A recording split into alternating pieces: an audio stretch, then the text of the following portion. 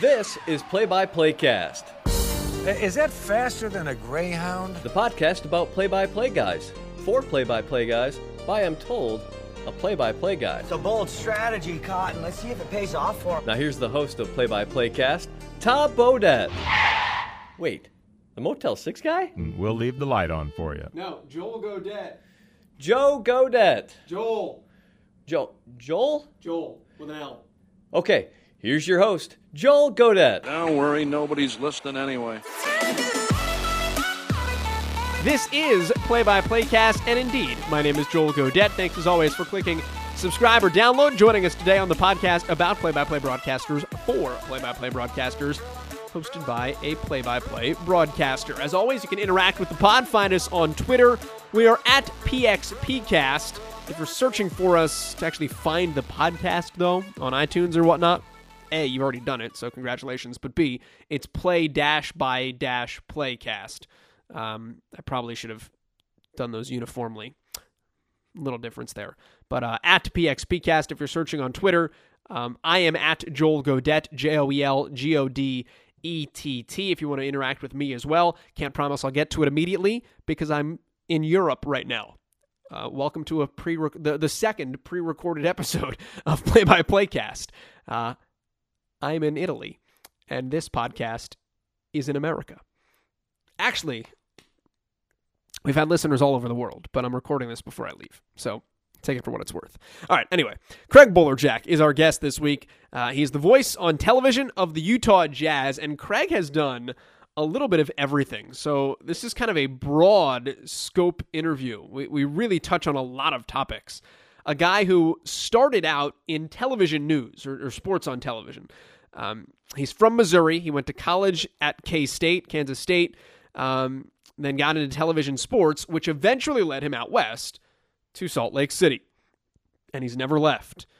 He started doing more play-by-play, got himself into network play-by-play, has worked for ESPN, has worked for Fox, has worked for CBS. He's done the NFL on both Fox and CBS. He's done the NCAA tournament on CBS. He has done downhill skiing. We will touch on that for sure. We'll talk about his prep, kind of his photographic memory as well. He does all his charts, by the way, by hand. All of them. Like the Jazz charts by hand. And he calls the Jazz 82 times a year. So you got to remake that chart every time. So we'll touch on that. We'll touch on team versus network broadcasting, what it's like being the voice of the Jazz versus kind of parachuting in and doing individual games. We'll talk about calling games in smaller crowds. That's something we've really not talked about on this podcast a lot. But how much do you let the game breathe, and do you let it breathe differently when you're doing the Jazz and Golden State in Oracle Arena and the place is popping, or when you're doing the Jazz and, not to disparage any in particular team, a team that doesn't draw well on a Tuesday and it's a quiet arena? How does that impact how you call a game? We'll touch on that. We'll talk about his NCAA tournament experience and memorable games that he was on the call for that as well. We really touch on a lot of topics, so it was exciting to sit down with Craig Bolerjack this week. A man of many hats, and this week the guest on PXPcast. Take a listen. When I was at Kansas State, Joel, it was I actually started off as a biology major, if you can believe that. Okay. I'm still interested in the sciences and the hows and whys, and why it's how it all happened. But I walked on at Kansas State, didn't last long for football, had some knee problems. Everyone's heard those stories from every athlete who wanted to try to achieve alleged greatness in college and beyond. But, you really had to grow up fast. When I knew I was done on the field, my brother, actually, who's 4 years older than I am, was a senior at K-State at the time. And he said, look, man, you can't go home. You can't quit. Let's figure out something. So he had a friend who was in the School of Broadcasting at Kansas State. So I started to take a couple of elective classes, Introduction to Broadcasting. I enrolled in a radio participation course, started doing some stuff, getting involved. And I just realized at that time when I walked in to the newsroom and started doing some updates. Actually, I disc jockeyed on Tuesday nights from 10 until 2 a.m. So I got a real good taste of the business, and I realized that I wanted to go into sports. And luckily, I had an audition in Topeka, Kansas in 1981 after I graduated, got a weekend sports job there. I worked there for a year. They transferred me down to Wichita, Kansas. It was the same station. They had like three, and they called the Kansas State Network. So I was at the NBC affiliate in Wichita there for 3 years, and then somebody happened to watch a sportscast that I was doing from Salt Lake City, and they hired me here. And I was at local television market for 13 years, CBS for 13, Fox for 4. And in between, I did some freelance work in the early days for ESPN when they first got on the air and introduced ESPN2, the Deuce. And I've been very fortunate, 13 years coming up on my 13th season with Utah Jazz. So in a nutshell, there I am. Did you want to go into the play-by-play, or I guess when did you get bit by the I want to try the play-by-play side of things bug? I always did. I think when I was in college, I got the bug there because I was able to get involved with the student radio station who had a deal with the local high school called, it's amazing here all these years later, Lucky High. Lucky High football is on the air. That was the big welcome. How you doing on Friday Night Football? So I started doing football on the radio at the high school level basketball. Also, I did college baseball play-by-play, and that's difficult, mind you. Vince Scully is an absolute master at his craft during his career before he retired. But baseball boy, you really got to be on your toes with stats, and it's a real challenge when you do a doubleheader.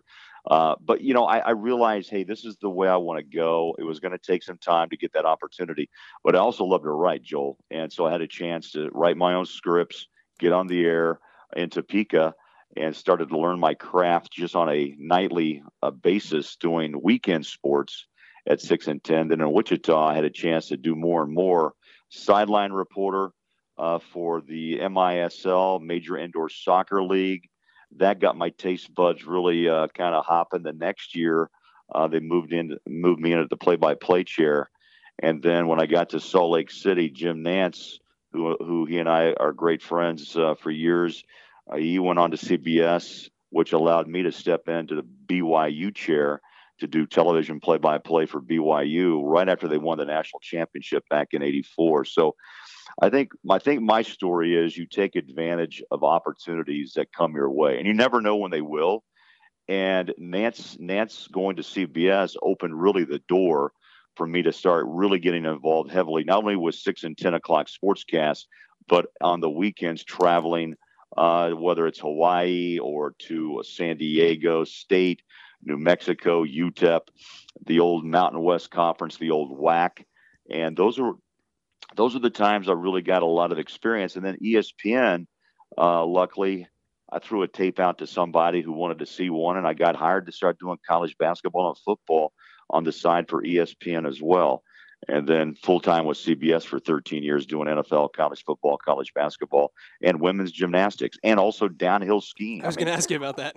Yeah, I just never thought I'd have that opportunity to do World Cup or downhill moguls, and it's been a great journey, and I've enjoyed every minute of it.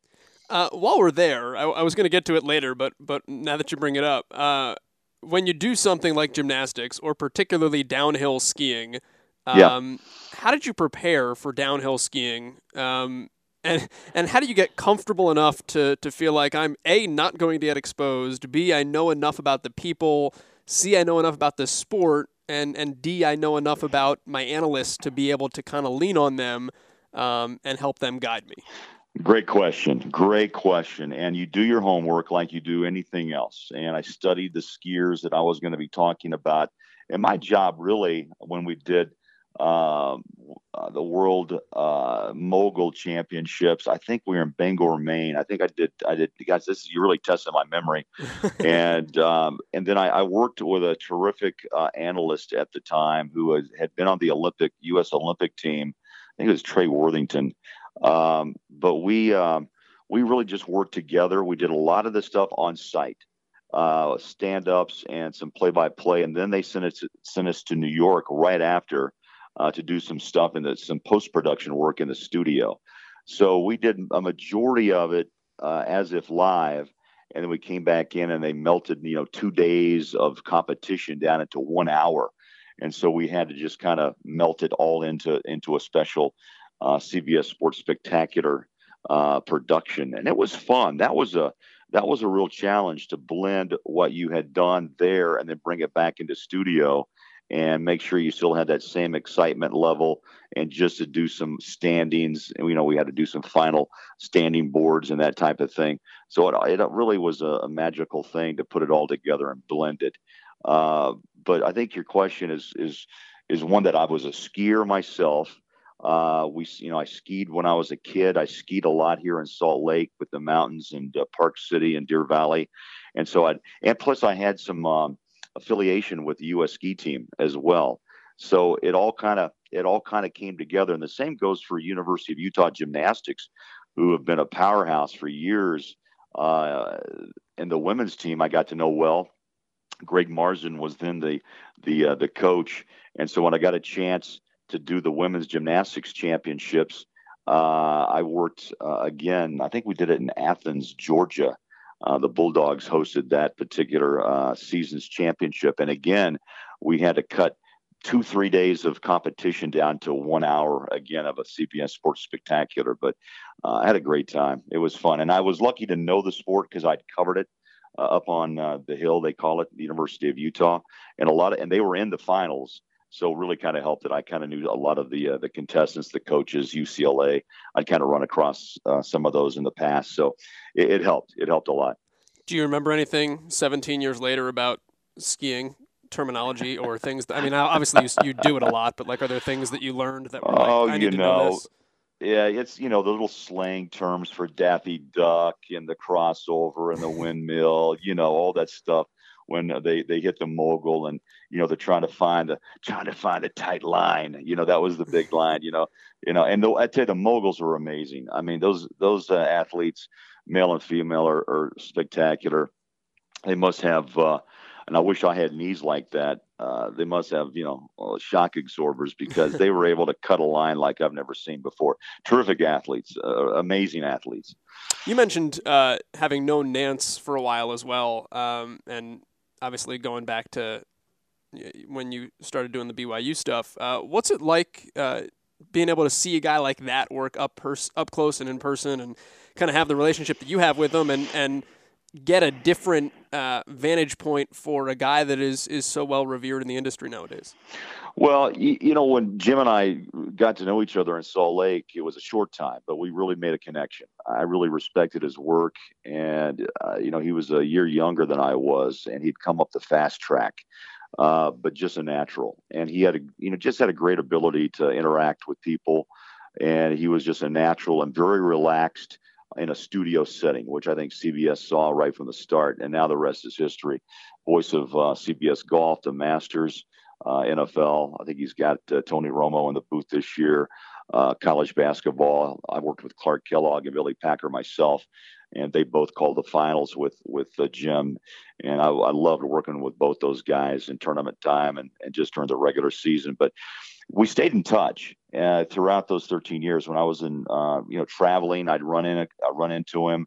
And then I had an agent when I was at ESPN. They had an opening at CBS for a new NFL college football announcer. And I threw my name in the ring, and lo and behold, they brought me out. I met him at the 98 NCAA men's championship basketball championships in San Antonio. And I signed a contract with CBS right there in San Antonio and started working for them that fall, doing NFL and college football. And then I added all these other fun events that got me into division. I call the Division II championship in basketball. And again, 12 of the 13 years I did NCAA tournament basketball as well. First round, did some Westwood 1 radio round 2. It's just opportunities that come, and you do your best, and hopefully you elevate yourself to the next level. And then I took a chance at Fox. They were really revamping their sports department. They hired Gus Johnson and myself to come over and Gus is still there. I had a almost 5-year run. Really got involved heavily with the Utah Jazz, which is a 100-game season, and I just really had an issue trying to balance schedules. And starting my 13th year with the Jazz now, and finally we hit the playoffs after a 5-year drought. So it was a fun year, and we're hoping for even better coming up here in the next few months. What do you like better? And are there differences to being tied to the Jazz, and you're able to? There's a level of homerism because you are a team's voice, right. And obviously you're ingrained with them. You know the guys, you know the stories, you follow the team. The pros and cons of that versus kind of being able to parachute in and do one game here and there, but you're also on the national stage. Right. That's something I've pondered a lot, because you get criticized no matter what you do in this business. And if you do parachute, I like that, because I think it's a great analogy of parachuting in. Let's say we do the Cleveland Browns and the Cincinnati Bengals. Okay. Now look, I'm going to do the best study I can. I follow the NFL the best I can, as I did the SEC, Big 12, Pac-12. Those are my 3 conferences that I basically had to be an expert at. But look, when you're not there every day at practice, look, the so-called insiders know that I get most of my information the week prior or up to the game. Coaches, insight with coordinators. We go on site, practice, talk to coaches, again, coordinators, and probably 4 to 5 players. Same with the National Football League. I've been an NFL fan from day one. When I was about 4 years old, I'm a Kansas City native, grew up in Southern Missouri, but in 5th grade was in Kansas City. So I followed the NFL and the Chiefs to this day. Andy Reid and Alex Smith trying to get something done. We haven't been to the Super Bowl since 1970, Joel. Come on. So I follow that. So, what I'd love to do as my hobby is my job as well. I love to fish, so I guess I haven't done any fishing, but, I think that's part of the reason why I'm in this business, is because that is part of me, and I follow it just naturally. But to get back to your original question, parachuting in to do the Bengals or the Browns or the Georgia Bulldogs and the Auburn Tigers, look, I follow them. But again, the criticism would come as, well, you guys just drop in for a week. Yeah, okay, I get it. But you still do your homework and you put on the best broadcast you can. And look, when the game's live, no matter what you do, things happen. You don't script it, you study it. And a lot of things are left on the floor. A lot of things you use throughout that 3.5-hour broadcast. And I've been involved in some incredible games where, Oklahoma's Perine a few years ago set a new NCAA rushing record. And everything that we wanted to do was on the floor, because we watched this young kid run and rip off 6.7 yards per carry. And, and it finished off an incredible day. And that's the beauty of sport, and just the unknown that happens as you prepare for a week's game, or even a game in the NBA. You never know what's going to occur. And that's what I think the addiction of the business is because it's live and it's unscripted and unpredictable. I want to this question. I kind of want to break off into those same 2 categories as well, if possible. From the standpoint of when you do a game, and this goes into working with producers and your analyst and kind of as the whole team of it.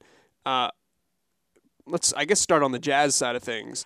What do you do to approach it as saying, we're not broadcasting a game, but we're broadcasting this game? And over the course of an 82-game season, making sure that each game is distinct, has its own story arc, not just, obviously, you do that as the game itself develops, but when you go into it. What do you do that is different in terms of your approach, in terms of your preparation, in terms of trying to identify why game number 34 is special? Again, nice question. I want to go back real quick to why you also asked me. I didn't finish the second part of that question prior to, which relates to this question, by the way, and that's being the voice of a NBA hometown franchise. And look, the way I've approached it, because of my national work and your ability to call it both, right down the middle, is that with the Jazz, I still try to bring that perspective for fans. Look, I can sit there and holler and hoot all night long, but look, there's 10% of the fans that want to hear that, Joel. 90%, you kind of break it down into a very hardcore, an outer core, and then just a casual fan that only tunes in if it's a playoff game or if it has LeBron or back in the day when Kobe was playing. Okay, those are the guys, the fringe player or the fringe fan who just is going to tune in at a party. So I try to look at all three of those avenues of fans and try to touch all of them. But at the same time, the core audience is someone who knows basketball, who knows football, and they want it square up and straight up. You know why? Because they know the game. And if I become too much of what a horrible call that is, and in reality, I know that, look, the NBA, college, you can't make a call hardly. The speed of the game, the NBA is nearly impossible. There's conspiracy theories, I get that. But look, I try to call it through my eyes as a fan. And that's really been I guess I've put my hat on that for my career and who I am. I don't try to homer, but I get excited absolutely when Rudy Gobert swats 5 shots out of bounds, in a fourth quarter when the ball game against the Clippers or the Warriors is coming down to the wire. Absolutely, my enthusiasm is right there for the Jazz. But also Matt Harpring and I, who does 60 games, and Ron Boone, who does the other 22 or so. I think that we both have the knowledge to say, look, let's talk basketball. We try to talk a big circle, an arc of topics that involve both the Jazz, the NBA, and obviously our opponent. We're not just out there on a school ground basketball court just playing nobody. I mean, we're playing very good athletes on every given night on different teams, and there's a lot to talk about. So that kind of hopefully, blends into your next question. And we do try to make it distinct. And that's something we've talked about in our broadcast group. I'll throw on a name, Travis Henderson, who's our producer director. And we have others, about a 5-man team, not big. So we're pretty tight. We're close, and we travel a lot. It's like a secondary family, honestly, on the road, especially. But we have open dialogue and conversation. Do we always agree? No. Are there storylines every night? Yeah. And that means that we take a look at what the Jazz did the prior game, who's on a streak. We try to look at tendencies, and we also try to do storylines that will interest the fan for the opposition as well, to bring them into the ball game of why. Why should you watch? That's always what we ask ourselves. And I think that's really a good question every night to try to make each game distinctive. And I think we do a good job at it. We get strong ratings for a mid-sized market team. And last year was even more exciting with Hayward becoming an all-star, Gobert making his name known in the world of potentially defensive player of the year. And the fact that Jazz won 51 games and got into the second round against Golden State. So there were a lot of storylines, and we followed every one of them, which I think helped make each game special. On the national side of things, similar question. It's different because there is no shortage of storylines when you're dropping in from one game because there's so much to crunch down. But that being said, what's always been your approach to, I imagine there was an easy way to get overwhelmed in what is important. How do you find what's truly important?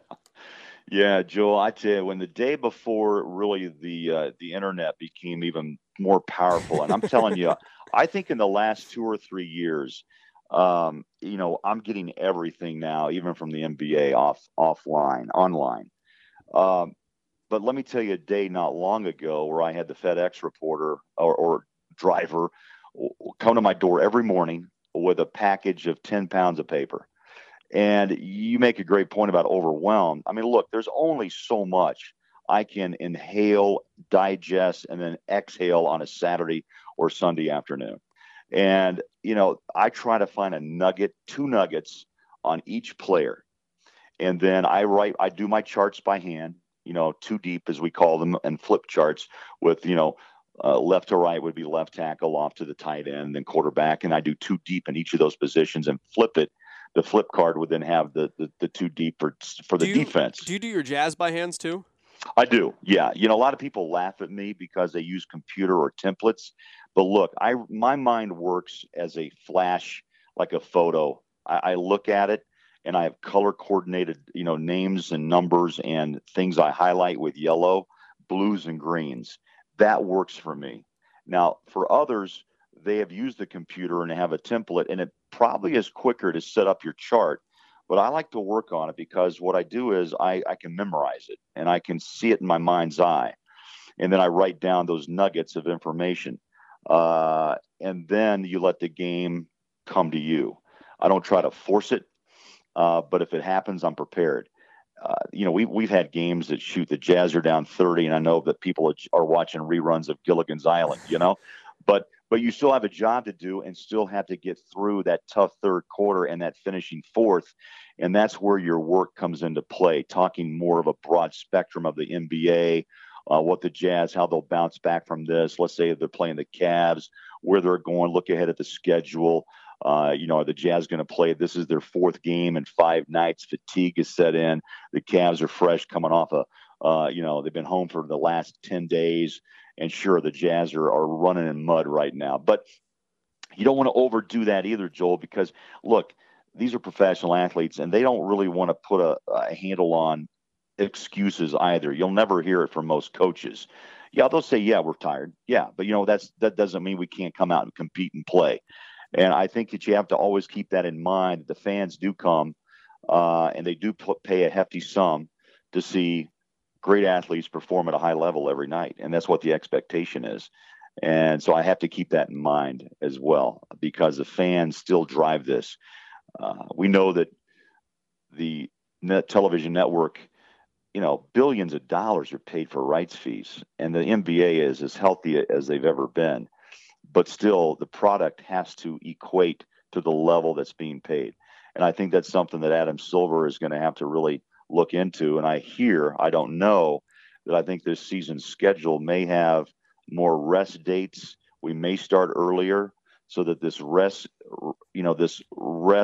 issue is going to be squelched, because the networks pay too much for rights fees and the fans pay a lot to come in to watch your favorite athletes. If they're not on the floor, the NBA has failed. And so hopefully that's something that's going to be at least they're going to do their best to try to rectify. You mentioned kind of having a photographic memory when it comes to your charts and your prep too. And I'm curious because I had read an article that was written about you that had specifically mentioned it was a spot in 2010 where you did in like a 24-hour period 2 Jazz games and a Utah football game. Right. And obviously you've done a lot in right. your career where you've done a lot of games in similar situations like that. How do you keep things straight, and kind of what's the best way for you? I guess, have you ever gotten in a situation is my question, where you're sitting there doing the game on Friday and you're thinking of a stat and you can't think of what it is because it's actually applying to the game you're supposed to do on Saturday, and keeping everything in the right columns? Yeah. Luckily, no. How I do it, I don't know. There is a separation that I've been able to develop over the years, and that is I go back to the word inhale. I think it's the best way to explain what I do, and that is inhale as much information. I exhale it during the broadcast, and then I'm done. I leave it, and then I start again on my next game, and then I know I'm on a plane. So let's say I do a Jazz game. I jump off out of the booth. I run to a taxi or a car service. They take me to the airport, and I go down to Atlanta and do Georgia and Alabama.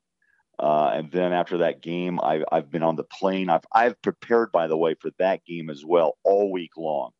And then I fill in the gaps during the plane ride, also in my hotel room. I've been on the phone, and then I have a production meeting the next morning. If I'm there on time, then I'll hit the football practice field. And then again, everything I know, I put on that 3.5 hour broadcast, jump back on a flight, and then meet the Jazz. Let's say if we're let's say we're at Georgia, then I'd go to Atlanta and I'd jump on a flight, and hopefully they're on the East Coast, and I would meet them in Washington for the Wizards the next day. And so I'm beat. Don't get me wrong, but I think when it's time to do your job, you find that little extra level of adrenaline, and it takes you to the next level. What really helped me, I think, was doing 4 games in one day during the NCAA tournament. Okay.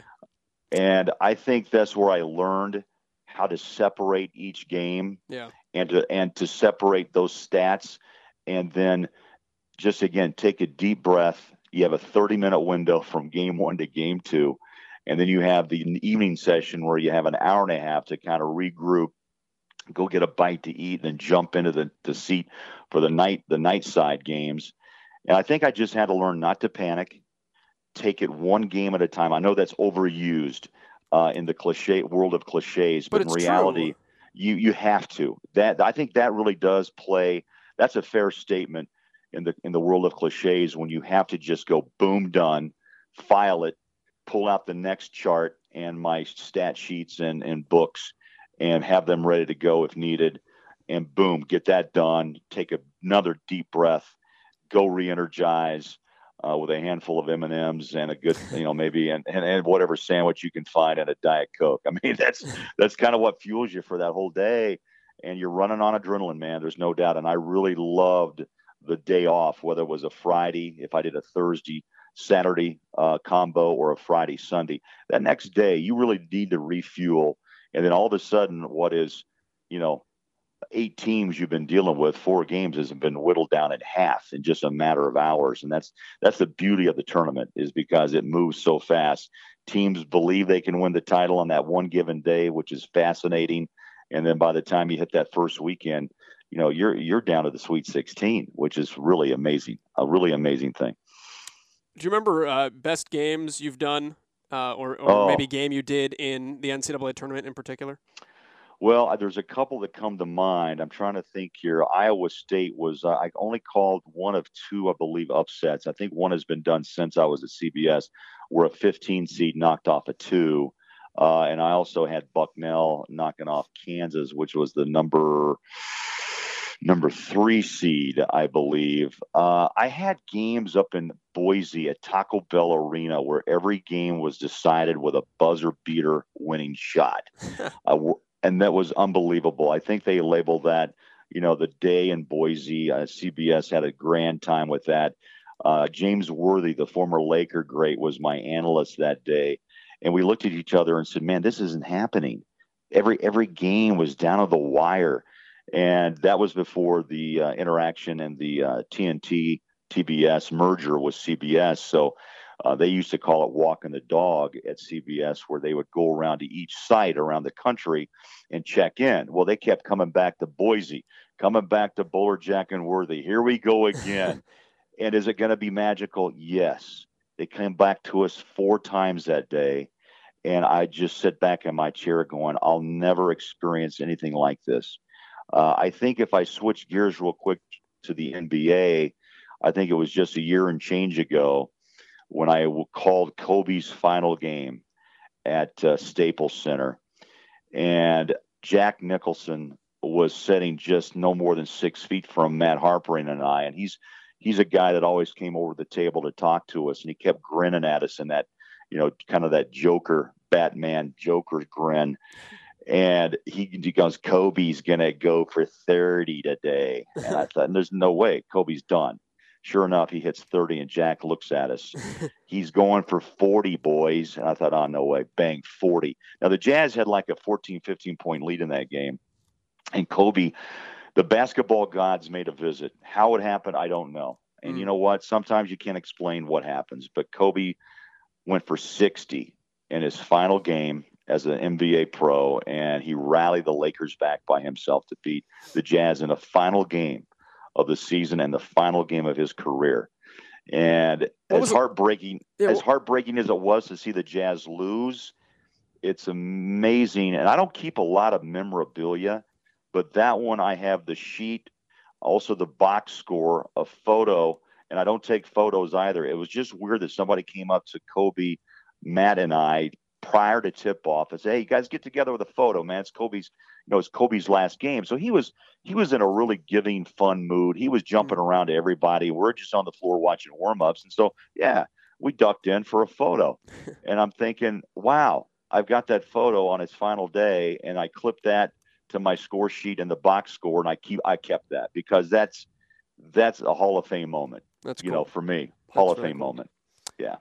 if I can get into the nitty-gritty of actually the physical calling of a game with you, one of the big things, particularly for me, I did radio pretty much exclusively until a couple of years ago, is obviously the layout the layout versus talk debate.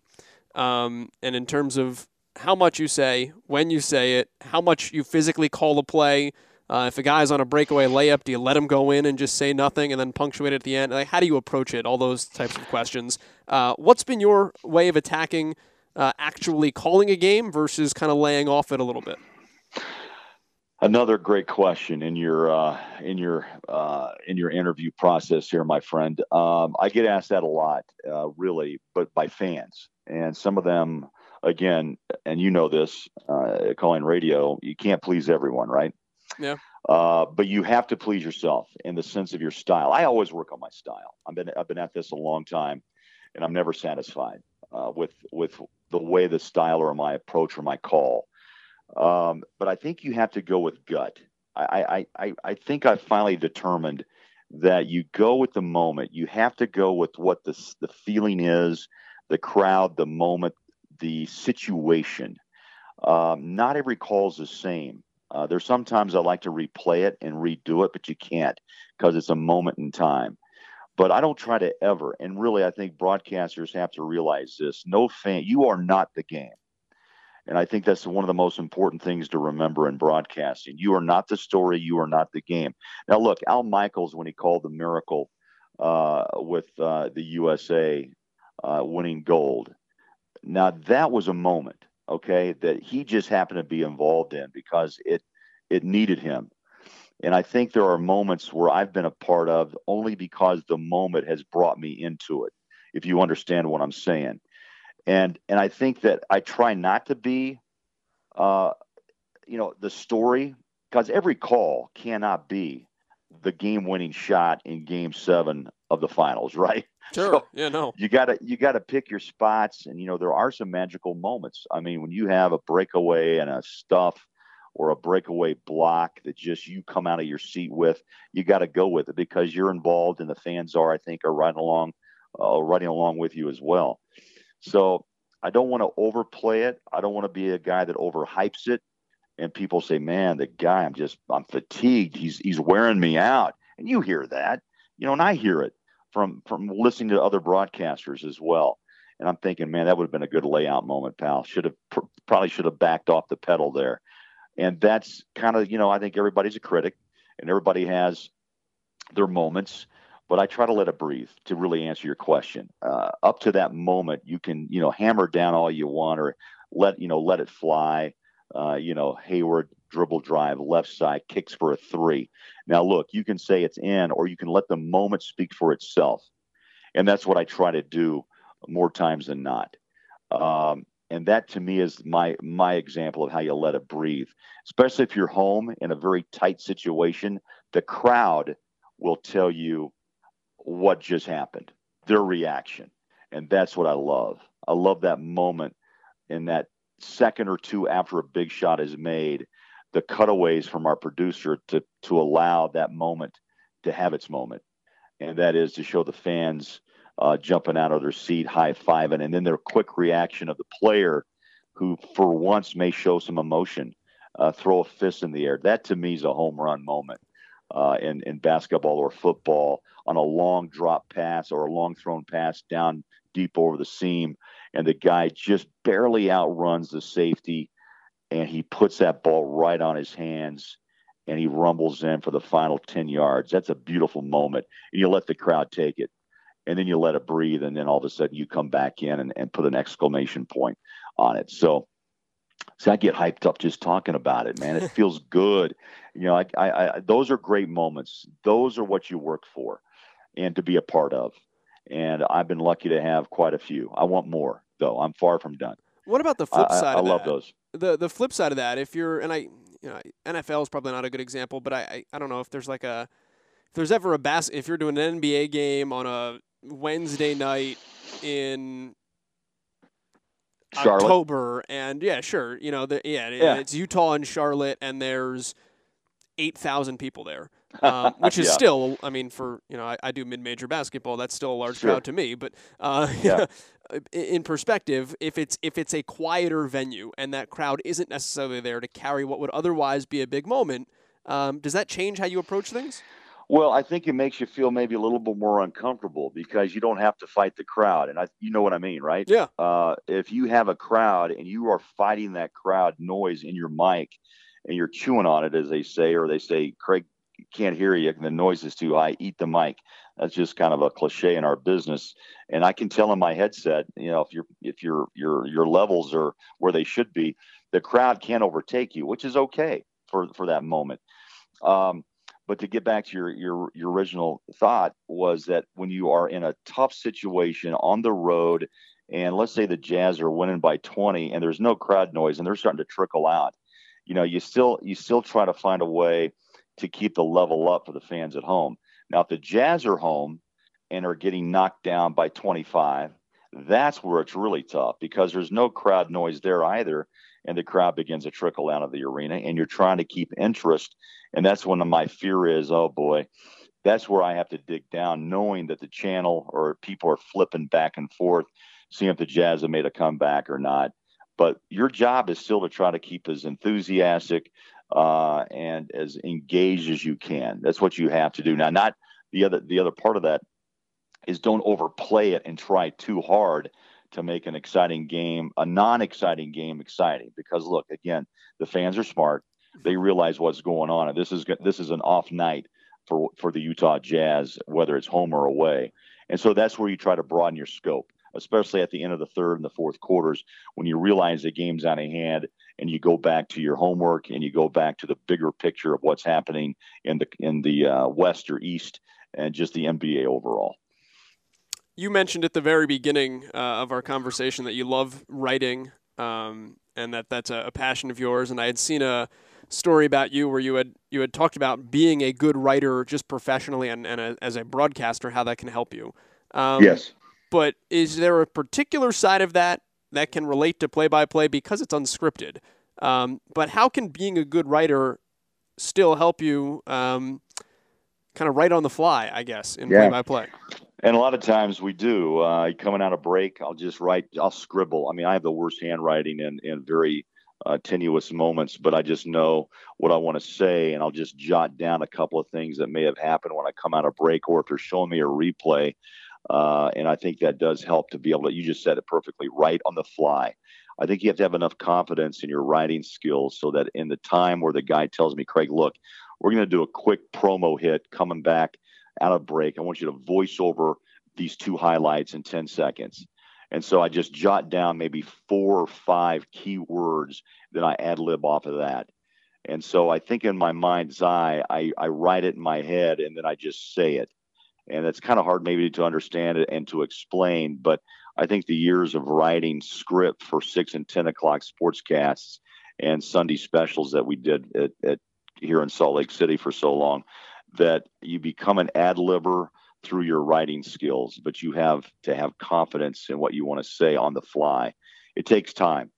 Don't get me wrong. It's not a skill that you obtain overnight, but it's something I've been working on ever since I started in college and beyond. So, it is a challenge, but I love that challenge.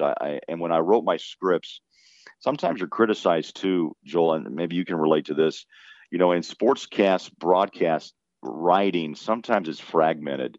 We don't get the luxury of writing, out everything that we want to say grammatically correct. And some English teachers have probably gotten on my back a little bit, but it's fragmented, but it's paused where you make the moment allow itself to breathe.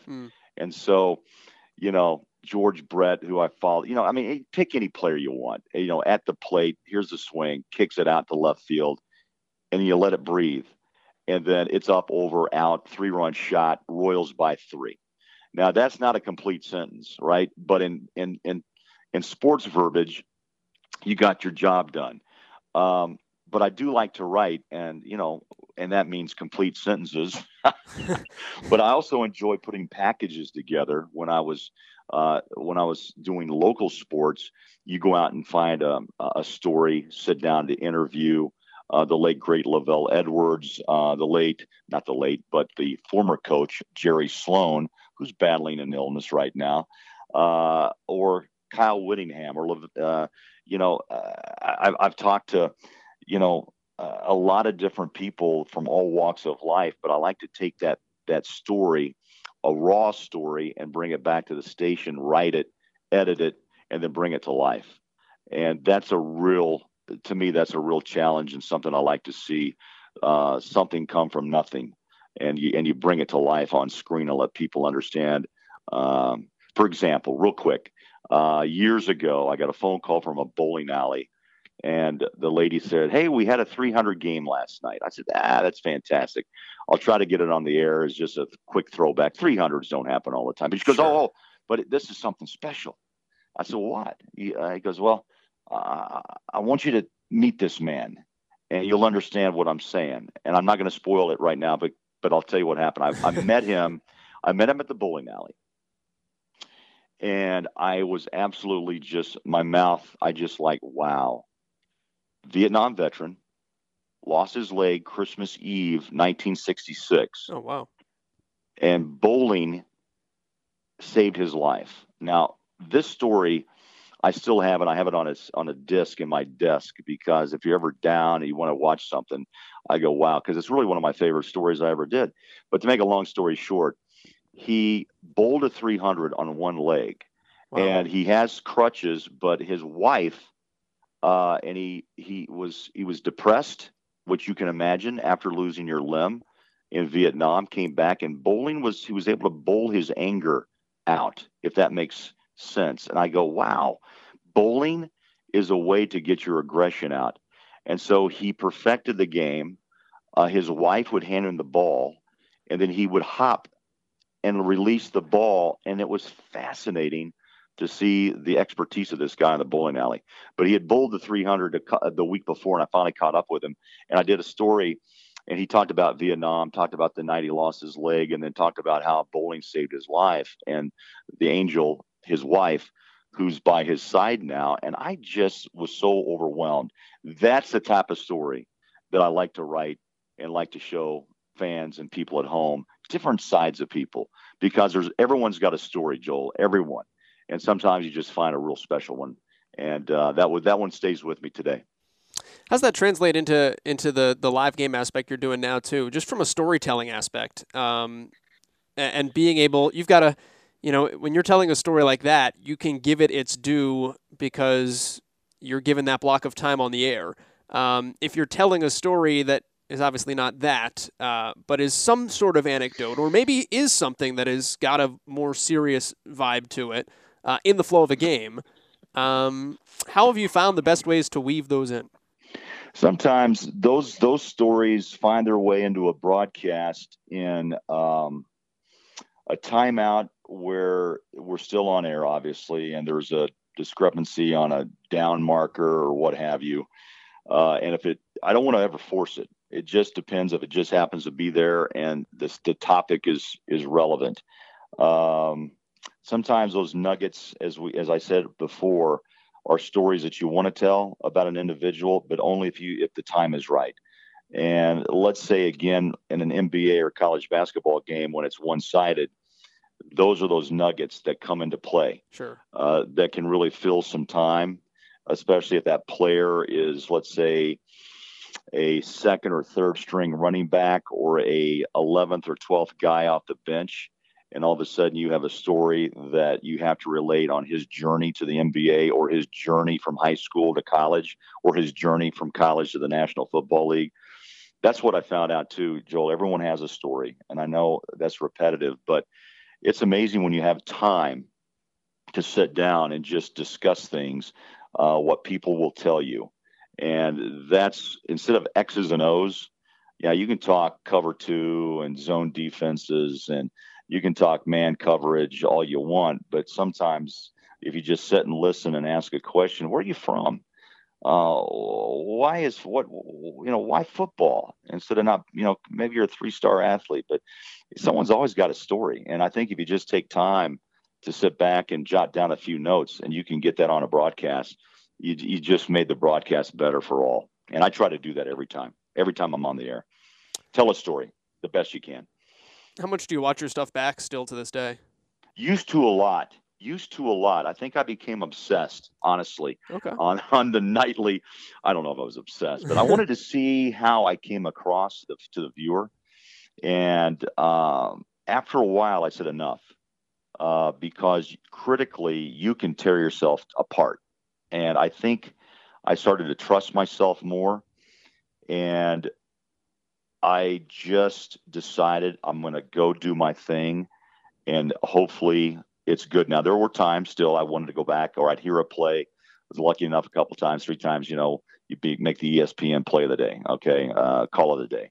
And, people would call you up, hey, man, you just made that. I go, oh, wow, great. And I'd find it or listen to it.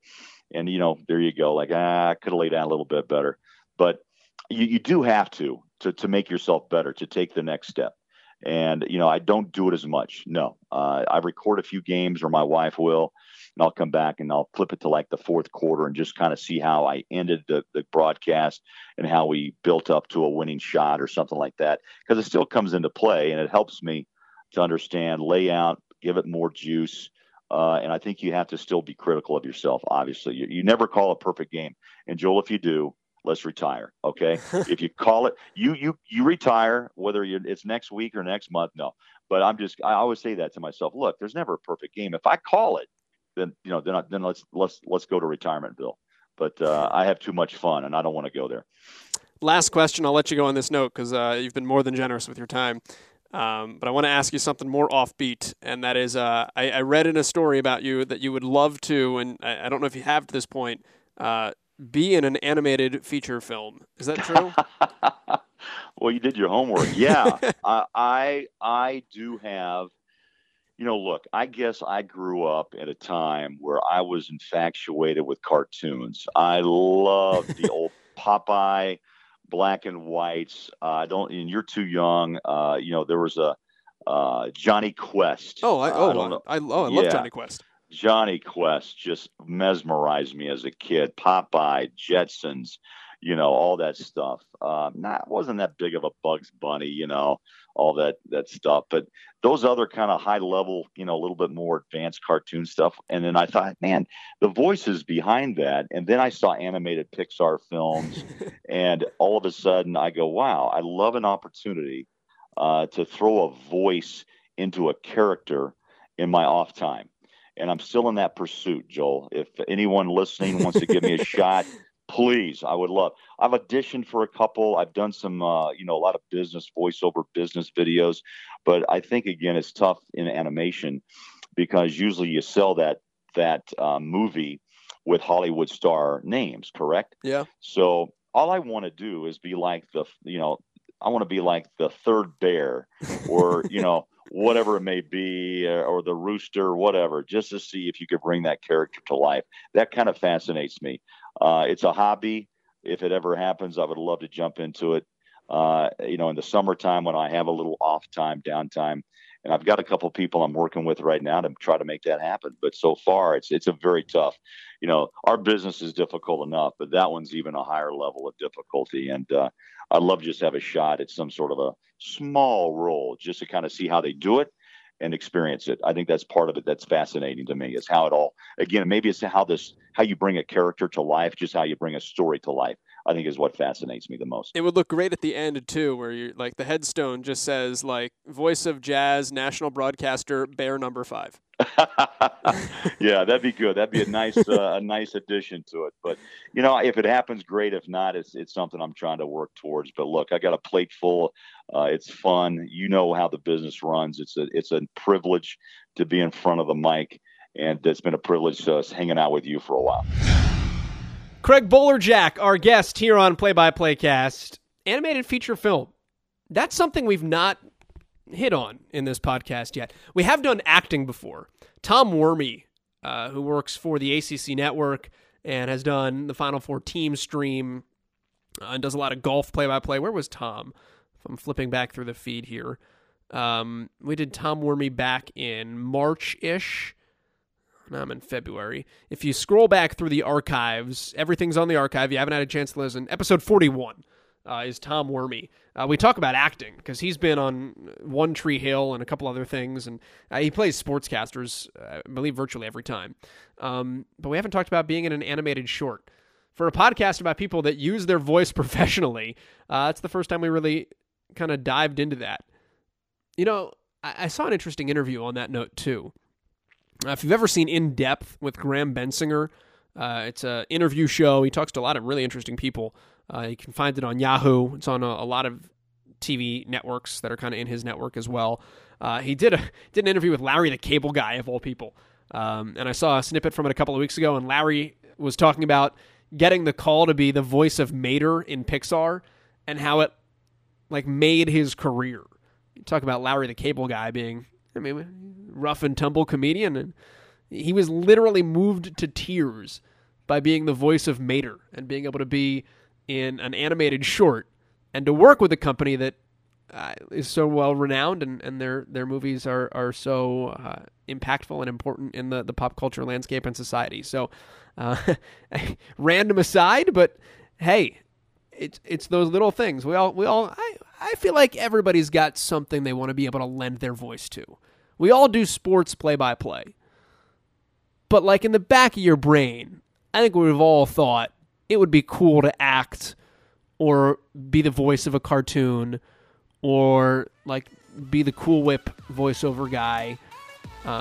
Any one of those things. I feel like we've all had one of those inklings and itches. So it was fun to finish up with Craig on that note.